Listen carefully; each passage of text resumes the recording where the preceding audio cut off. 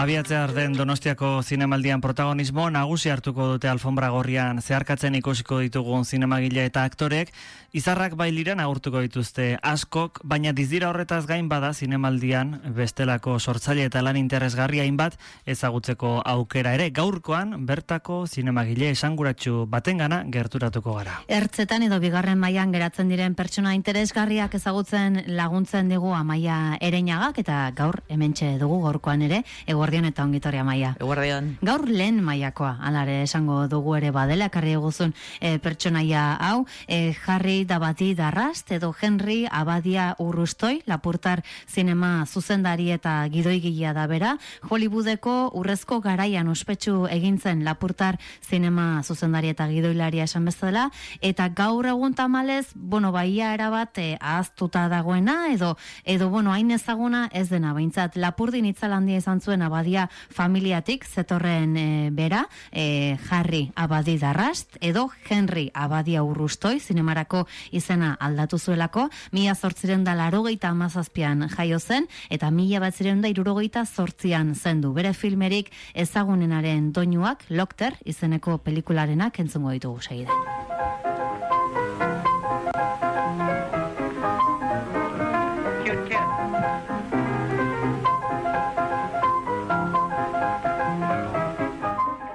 Bere filme ezagunena esan genezake dela hau. Bai, ezaguna zan Hollywooden, baina filme hau ezaguna eintzan bere pelikulari borobilena da. Hala eta guztiz ere pelikula askotan parte hartu zuen.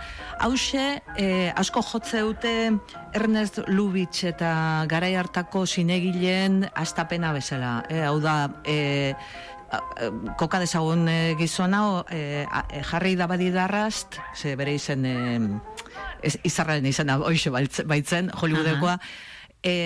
Hauxe iritsi izan Hollywoodera, justo zinema mutua beste gero komediaren garaia pasatu zenean, orduan astapen horretan, hau sortzez bea argentinarra da, Abadien familikua, oso familia ezaguna Euskal Herrian alde batetik, hau da bere aita zan, zetorren, bere leinua zetorren, Abadiaren anai txikiena zan, hau da, Hendaian etxea zuena, bakizue, astrologoa, Euskaldun izen handikoa, bere anai txikiena erosi zuen bizizan Baigorren, barkatu.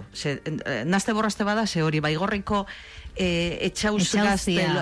gaztelua, hori bakizute, hori datorrela, Nafarroko erreinuko dukeak ustu zirela, bizkondeak olako zerbait, eta gero abadietarrak erosi entzuten.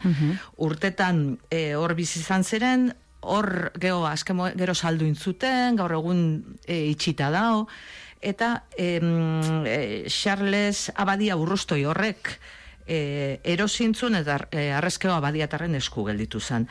Harry Dabadi, Henry Dabadi Urrustoi, hoxe Argentinan jaio zen, aitak bertan lan iten zuelako ingeniaria zen, Arño Abadia itzen zen aitea, eta ama Catherine Taylor inglesa.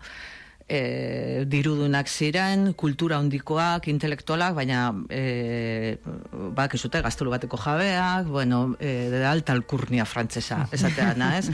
Arkitektura ikasketak intzitun Parisen, gero lehen mundu gerran ere hortxe parte hartu zuen, usto gaina sauritua izan zela, eta san intelektual bat, hizkuntza asko sekizkin, arkitektua, eta gero bazekam nolan artearekiko lan zerbait egin nahi zuen. Eta Parisen, sautu zuen zinemagile bat, justo, eta orduan zan, zinemaren 7. artearen hastapena zian. Tarek esan zion, momentu hortan norbaitek zinema egin nahi baldin bazuen, Hollywoodera jo bertzuela. Eta orduan Hollywoodera juntzan, eta negozioaren, zinemaren negozioan sartu zen. Hori inglesa, frantsesa, espainola, dena zekizkin, eta Hollywoodera iritsi zanean, horrelako gizon elegante eta dotoreak izan zuen alako harrera on bat. Iza ere zere nahiko harroa, bazena? Bai, hoi izate dute nahiko harroa, eta liburu bakarra dau bera buruz, bora ukidatzi zuen eta bertan aipatzen zuen, noizean behin, bere euskaldun jatorriak etatzen zituela, baina baita ere boltzikotik bere titulu guztiak.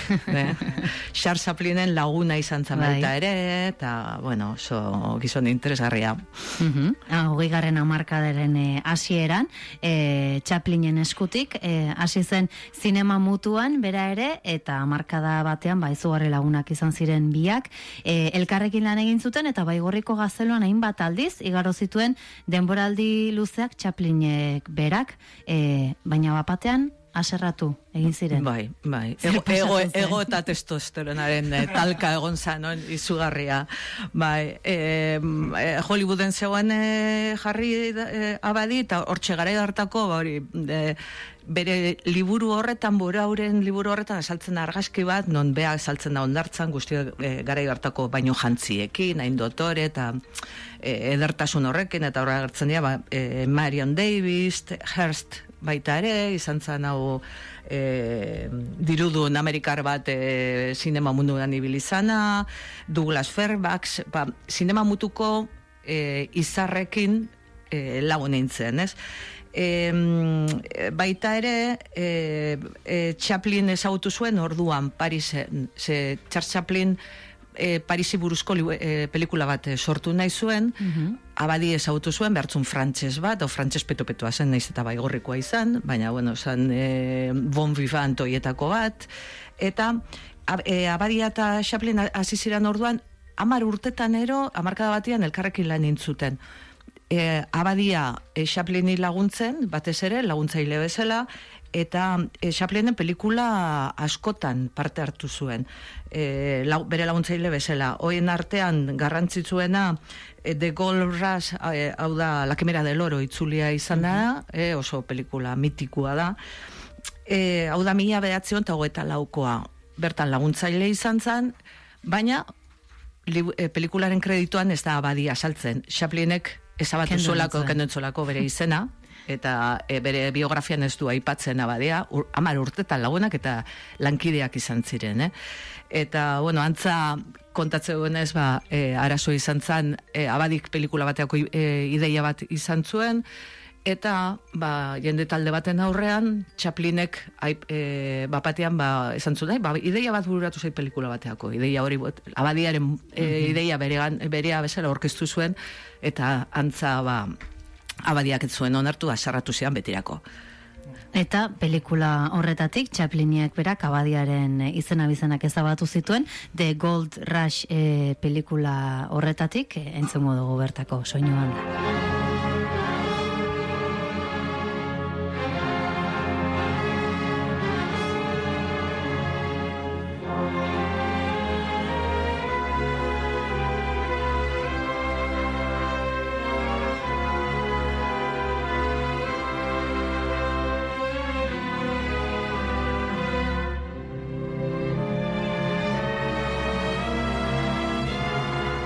Mila 1942ko bertsio berriko kreditu horitati beraz kendu zuen Charlie Chaplinek, samazela The Gold Rush filma honetatik, Abadiren izena-bizenak, baina antza etzen Chaplinekin bakarrik aserretu, uste dut, ezagit Hollywood erdiarekin edo, jende esenterekin aserretu zela gure Euskaldun txit gorena. Nortasun handikua zen, gizona.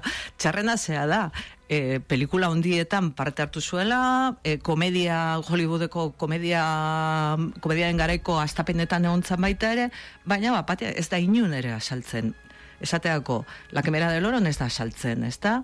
Geo, hau sekulako izan zen berarentzat, Wings pelikula, hori da klasiko bat, William Wellmanen zuzendu duena, 1927koa, justo Oskarrak urte horretan hasi ziren ematen, eta lehenengo film honenaren lehenengo Oskarra Wins horrek jaso zuen.